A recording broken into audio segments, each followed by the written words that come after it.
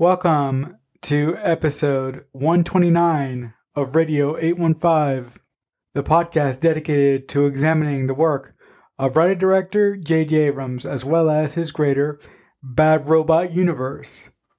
I'm your host for this week. My name is Marcelo Nostroza, joined as always by my fellow co-host Matt Crandall, and on today's edition of the show, we'll be talking about Fringe, Season 5, Episodes 8 through 9. So the episode that's first up in that match is the episode entitled The Humankind. So, Matt, a bullet saved my life today. And if you were wearing it around your neck, then you had it with you just in case you needed it. And the humankind starts to ramp up the plan. So we are digging deeper into what we need for the plan. Obviously, we have gone on all these side quests for the magic minerals and all sorts of other stuff. And as one of my favorite characters in TV history would say, magnets, bitch.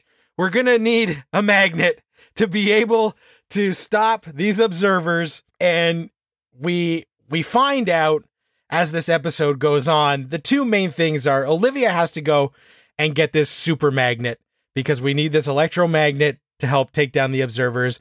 And there's a bunch of Fringe-like things surrounding that, where this woman has been waiting decades for Olivia to show up. A mysterious man delivered the magnet 20 years ago, who maybe could have been Walter. We aren't quite sure by the end of this. And so that is all really interesting, and I like that. And then the other flip side is the Peter is on his laser-focused, I have to kill Windmark mission, and his humanity is slipping away, which they explain explicitly to us because Walter is doing research on one of the observer implants in the lab to figure out what the hell this is, because our buddy who we had never heard of until a few episodes ago, and now Anil is like popping up anytime we need some sort of exposition dump. And so he gives them the implant, and we'll start researching that. Which storyline are you more invested in at this point? The Olivia side quest or the Walter figuring out what is happening to Peter and Peter trying to kill Windmark? I really like the side quest of Peter trying to kill Windmark, because the thing about that story, the thing about that story that I particularly liked is I've said in past episodes, I should say, that it's really pissing me off that we keep going on these side quests and we keep getting delayed. And I wasn't really happy with it. I wasn't really happy with the fact that I felt that there was no forward momentum with our team going directly at the observers. So when this story thread was introduced of Peter potentially becoming potentially becoming an observer to kill the people that killed his daughter vis-a-vis Windmark, I really liked that. But the main reason why I enjoyed that so much was because I felt that it was a way of the Fringe team taking direct action against the people that are basically gonna erode the timeline into nothingness. But with that being said, during last week's discussion, I really started to think differently about what that would do to Peter, and I was kind of afraid and I was kind of concerned about how Peter was going to come to his senses and understand that although he's going through grief right now, this is not the way to handle this. So with this episode, I was really happy that Olivia and Peter they finally had a moment and they were finally able to talk it out. And during that conversation, Peter came to his senses and took the thing out of his head. Now, it would have been cool if during that process, a couple of observers found him and tried to kill them. But I kind of liked the quiet moment between Olivia and Peter, because again, I was pissed off a couple weeks ago that this rift between them was happening, and this episode went a long way into telling me that they're back together now, and they're on the same page finally. Yeah, I like that, and especially because earlier in the episode, Walter basically begs Peter to remove the implant, and Peter says, fuck off. So I liked that later, it's Olivia's pleas for Peter to take this out because they realize that while this implant gives advanced intelligence, it does slowly overwrite the emotional part of the brain. And that is why the observers are so cold. And that is why Peter is becoming so distant and cold, because it basically erases your humanity to make you super smart. And so I like that, Walter is still dealing with his own worries about his humanity being overrun by the evil parts of his brain that have been put back in. And so him seeing this happen to his son in a different way, but still it's the same part of the brain that is slipping away, but the results are different. He's not turning into a psychopath. He's just losing all emotion. And so I thought that was a really cool dynamic that they set up. Now, Peter is so laser focused in that moment on making sure that he kills Windmark that he doesn't have time to listen to Walter. He doesn't care. And he thinks he's got all of these steps to make sure that he sets everything in motion because he can see all the dominoes to make sure that Windmark dies. And Windmark shows up and says, "Hey, dummy, like, you think you've got all these skills? Well, so do I. So, like, I know what you're trying to do, and you're actually falling into my trap." And they sort of fight it out. But by the end, Peter is convinced that he has gotten the upper hand, and he has set these things in motion so that then when Olivia says, "You need to take this thing out because we need to bond closer together to get through this rather than you just focusing on revenge." And Windmark has shown Peter Edda's final moments, so he knows that she was thinking about that day in the meadow with their family. And so he starts to realize, okay, I've got to stop what I'm doing. Hopefully I've done enough to take this son of a bitch out. But if I haven't, then falling into Olivia's arms is more important, and us being together is more important than keeping this thing in. So I like when he makes the right decision, but it is a long road to get there. And it makes me wonder, was this the right story thread to introduce in this final season? Because he only puts this implant in 2 or 3 episodes ago. Yes, he blows up and makes some strides, but it doesn't give them a huge upper hand. Like, everything he tries to do just kind of it doesn't fail, but it doesn't win the day. So I wonder, obviously we just wanted to get to the understanding of what the observer's thought process is, but it feels really convoluted that we would do this for this many episodes, pop this thing out and be like, okay, we're dropping that. We're moving on. What are you thinking? As it's kind of like, we've been there, done that with the implant. Everything's status quo again, guys. Don't worry about it. I think the Fringe writers were thinking about an interesting way to examine what grief does to a person. And I think that the only reason that Peter did this, it's obvious to anybody who's watching this show along with us right now, the only reason that he did this is because Etta died. And I would have loved to seen the same thing happen. I would have loved to seen them go apart and then come back together, but I would have loved to seen that through the prism of them going through collecting these things that they need to get this weapon to defeat the observers. I wasn't so interested in finding out I wasn't so interested in, at this point in the game, learning what it's like to be an observer or what happens to someone who becomes an observer. Because again, like you, I think that some of the concepts that are in this season, they're not fully cooked, and they're good, but they don't fit really with the time that they have allotted for this final season. Yeah, I think that's kind of what I'm bumping against, is that there are some big emotional ideas, but with this few episodes, we don't have time to let them really simmer to a boil.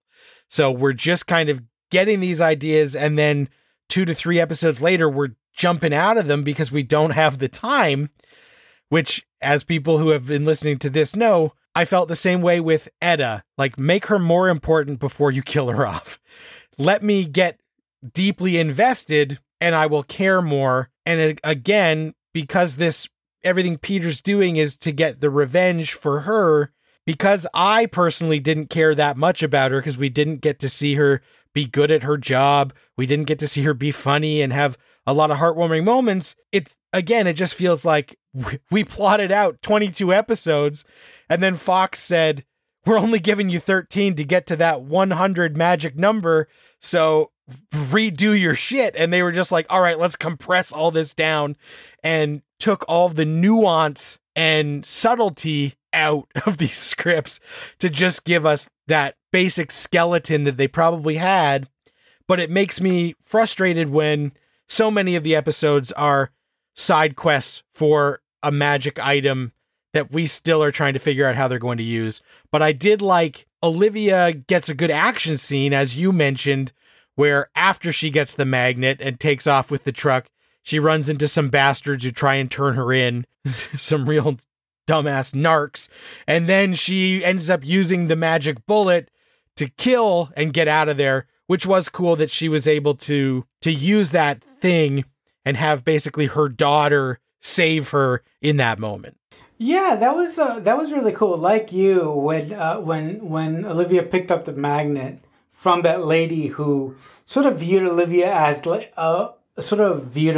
this grand savior to everything, because this woman got visited by this individual who we think, or who I thought was Walter. But I'm interested to know who you think that these people were visited by, who have the magnet that Olivia took. But the whole sequence of her being kidnapped by those two guys, that just pissed me off, because again, I'm like, does this really need to happen? Like why? But then we had that amazing scene where she uses the bullet with some heated air that they have, or wherever she is. That was cool, because I did not see that coming. So the way that scene played out, I thought was very, very interesting. But with the whole guys turning her in for money, I'm like, I don't like that. But ultimately, I liked the action scene that eventually happened because of it. Now, as I said, the lady that has this magnet, or the lady's family that have had this magnet forever, the lady says that when she was a little girl, her mother talked to this guy with white hair. Now, to anybody who's to like at first glance, you're like, white hair? It's got to be Walter. But also, I'm thinking, what if the guy with white hair isn't Walter? What if the guy with white hair is Donald? Look, I've never seen him before, so he might have red hair for all I care. But I think that the guy that her mother was talking to was not Walter. It was actually Donald. So what do you think about that? I think you could be right. I still think that Fringe is asking us to care about this Donald character when I do not give a flying fuck about this guy that I know nothing about that they keep mentioning. So it's on my radar, but I'm not like, oh, I bet it's Donald, because who the fuck is Donald and why the fuck do I care? You bring up an interesting point. Why do you think the Fringe writers with having why do you think the Fringe writers with a 13 episode season would introduce somebody that the audience never heard of before and sort of construct this whole thing around this individual that we've never met before? Like what do you think was their thinking by doing that? I definitely think it was just another mystery to introduce, which, you know, all bad robot shows have to have a bunch of mystery boxes that some will open and it'll be gold inside, and some will open and you'll be like, that's it? So I think that they are just laying the groundwork. And I thought it was kind of odd that, you know, we go through this thing and we were wondering who brought this, and this woman has been waiting 20 years. And then in the next episode, we jump to another person who's been doing something as well for 20 years just because some weird stranger told them to. And you start to wonder, is everybody just taking the advice of weird strangers who show up on their door and then living their life in a fucked up way for 20 years? I don't know. Maybe I don't know if I have that kind of dedication. Yeah, I mean, you know, I mean, to sort of back them up, they are under an oppressive force. So I think that these individuals would want to hold on to as much hope as they possibly can. But some of these people that the Fringe team has been interacting with them, they're a couple marbles short of a full deck. So that's to be considered as well. But I think with that, we'll move on to the second episode that we're going to talk about this week, entitled Black Bloater. Now, Matt, are you tripping? I wish I wasn't, because anybody who's listened to this, I love that Walter loves LSD and drugs and licorice and all of his quirks. I fucking hate when we have a trip out episode and we get the Green Fairy or an extended Monty Python animated sequence that feels so fucking out of place in a serious moment that I'm like, guys, what are we doing here? You can't, just because you can doesn't mean you should. And I gotta say that as much as that rubs me the wrong way, I do get a smile on my face knowing that in the final season of Fringe, we make a key plot point, the fucking Dharma van with a dead body in it. Are you fucking kidding me? And then the dead body ends up being Sam fucking Weiss. Get the fuck out of here. This was never the plan for this character. Are you kidding me? Marcella, what are you thinking as instead of restoring the van with, Ben's dead dad in it, we get dead Sam Weiss with a radio in his hand in a van? I was absolutely losing my mind, but for two reasons. One, the van shit really, really sort of like, I was like, really? You're not, this is, ugh. But the other thing that really ticked me off is the fact that Walter gets high on acid in the first place. Now, I have said in past weeks that it's really pissing me off that Walter is kind of concerned that to him, he's turning into a monster. And the second that I found out that he is tripping on LSD in this episode, I was like, really, Walter? I mean, don't you understand how critical it is right now for you to be not fucking high? Look, I understand that it was a cool way for them to sort of figure out, the coordinates of the coordinates the coordinates that were giving over the radio. It was a cool device for Walter to be able to figure out, what the next clue was, and what that led to is interesting. But again, I would just say what you just said. Sometimes just because you can do something doesn't mean you should do something. And in this episode, it really fucking pissed me off for multiple levels. Not much the van, but the fact that Walter got high the fact that Walter got high just really ticked me off. I know why they wanted to do it, just because, every season we have some sort of episode where, like a Brown Betty, and this is Black Blotter because he's doing the LSD, and it's like, okay, I get it. Like, we want Walter to do this trip, but this one, bringing back Carla, his lab assistant, I'm like, really? Did I need to see this chick in the final season of Fringe? I barely remember who she is.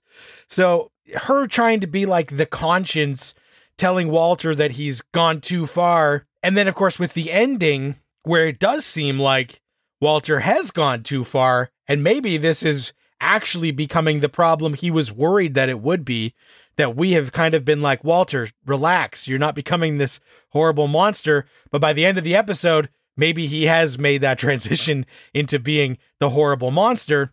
Just, again, I know that everybody's going to be so mad. They're like, why is this guy even talking about this show? He clearly doesn't like it. I just feel really frustrated that this is where we wanted to go with such little time left, because I love Walter with all his quirks and his charm, but making, we don't have Walter on the table, so now we've got to make our Walter turn into an evil version of Walter. Just feels like we're snapping pieces into place to get back to familiar dynamics, but we don't need to be in those same set dynamics. Now, I did like when they get to the van and they're walking through Stanley Park in Vancouver and they're looking at all the stuff. And I thought, okay, this is kind of charming. And they're like, oh, maybe this is Donald. And they're like, no, it's not Donald. It's Sam Weiss. Dude went straight from the bowling alley and died in this truck. And it's like, okay. And then they follow the signal to another location. So we're using the magic radio that we got from the Pocket Universe when we were expecting the weird observer kid to be there and he wasn't. So then we track him down to this cabin and they say, hey, is, little bald fuck living here? And they're like, nope, never heard of him. And so I like that they do track him down and Walter goes through that animation to pull this password out of his ass. And it just, like I said, I like that they like to experiment and do weird things. But that animation, even though it was only a minute and something, felt like an eternity in this moment where I'm like, would Walter just say the password and like, let's get this plot moving? And then they find out, okay, so every 5 days they send out this signal because Donald brought them this kid and said, his name is Michael, hang out with him, make sure this radio thing is going on. And Team Fringe is like, great, we got it from here. We'll take this kid off your hand. And the biggest leap for me in this episode was the family is like, oh, this is the saddest day of our lives. We've spent 20 years with this kid who doesn't talk, has no emotion. We've had to take care of him. And now we're so sad you're taking him off my hands. Are you kidding me? If somebody showed up and was like, yeah, I'll take this kid who doesn't do anything, who's just been hanging out, doesn't age, off your hands, I'd be like, fuck yes, I have been waiting to get rid of this dude. I'm so happy. Like, it was a real tough pill to swallow that this family was upset that this little observer kid who's got no emotion, doesn't speak, was going to be taken off their hands. And they were like, really, really broken up about it. Did you buy that, Marcella? Would you be sad if you had been the caretaker for 20 years of this kid who doesn't age? No, I mean, look, the fact that the family felt bad that they were losing the kid that they took care of for 20 years, that didn't bother me. But you know what really did bother me, and this just came to me while you were going through your spiel. How is this kid a part of the plan? How is this kid who doesn't talk, who doesn't have emotion, who doesn't do anything? And the first time that we found him in the other timeline, he didn't talk either. The first time that we found him, he was in a fucking sewer, for God's sake. How is this kid going to be critical to defeating the observers? How? And how? And another thing that I want to bring up that pissed me off a little bit more than the family being upset that the kid left. So, Walter and our Fringe team go into the woods to search the signal. And I hated the fact that they go to the woods, they find the signal, they find the signal where that the radio is giving off, and what they find, the woods happens to be a relay station to where the signal really is. That fucking pisses me off. You know why that pisses me off? Because that's what they've been doing this entire fucking season. So, okay, guys, you're not gonna be mad at Matt this episode. You're gonna be mad at me. Every time that they investigate a thing that they need, the writers feel the need to get us there, but then throw a curveball and send us in another direction. I fucking hate that. So I really, really hope that from now on, we find these clues and there's no more misdirections. I agree with that. And as I've said, they've already pulled the sorry, your princess is in another castle thing on us a couple of times. So the fact that I was relieved when we got to the actual place where the kid was, because I thought if they were going to drag it out any further, and before we get hate mail, I want to make it clear that I don't hate the kid because he's nonverbal. I think that's not a problem at all. I think it's just because this kid has no emotion and doesn't age that I would be relieved that he was gone. So, there are plenty of nonverbal people who are great and have incredible lives. So I want to make clear that's not why I'm ragging on this kid.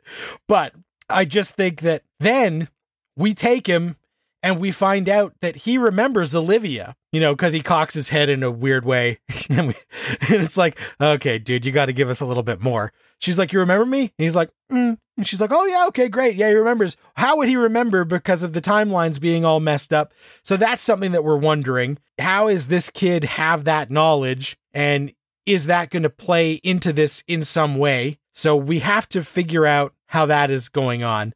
And then by the end, as I mentioned earlier, Walter has this hallucination of Carla again, where he throws the book in the fire and he decides that he's not going to be sinister or whatever, but then he snaps out of it and he sees that there's no notebook and he's just there with a, creepy looking expression on his face.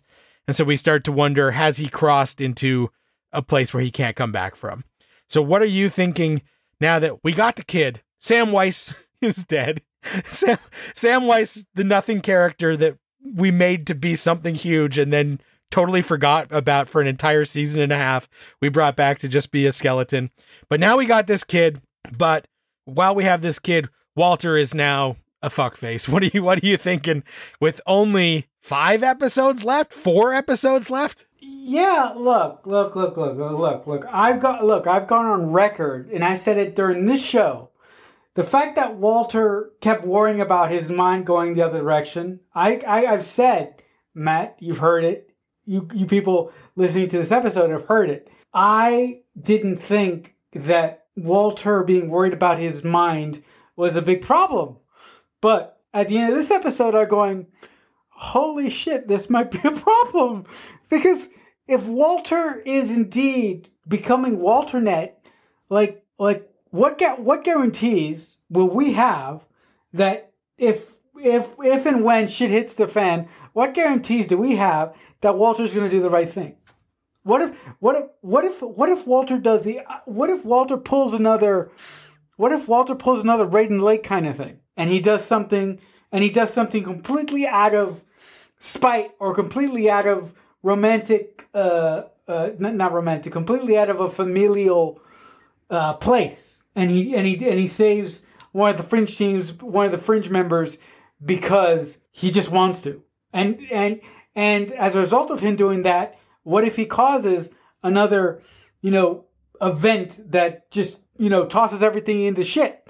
So I think this final sequence raises a lot of questions that I kind of was looking over because I was so upset with the fact that Walter wasn't taking the gravity of the situation that I didn't really consider what would happen to Walter if he goes full Walternet, and what issues that might bring up with these final episodes that we're about to go into. Yeah, we will have to see.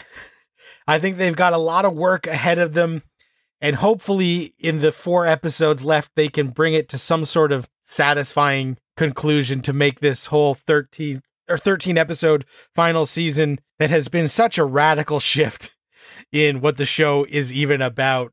I hope that they can somehow pull it off. And as people can hear that I'm negative on this season, and I even said in our season 4 finale that I wish that was where Fringe had ended, I haven't watched this since it aired. So it has been 10 years since I have seen this run of episodes. So I'm hoping, I've got a sliver of hope that by the time we are done, 4 weeks from now with an Enemy of Fate, that maybe I will be singing a different tune and they'll be able to pull it off. But we'll see.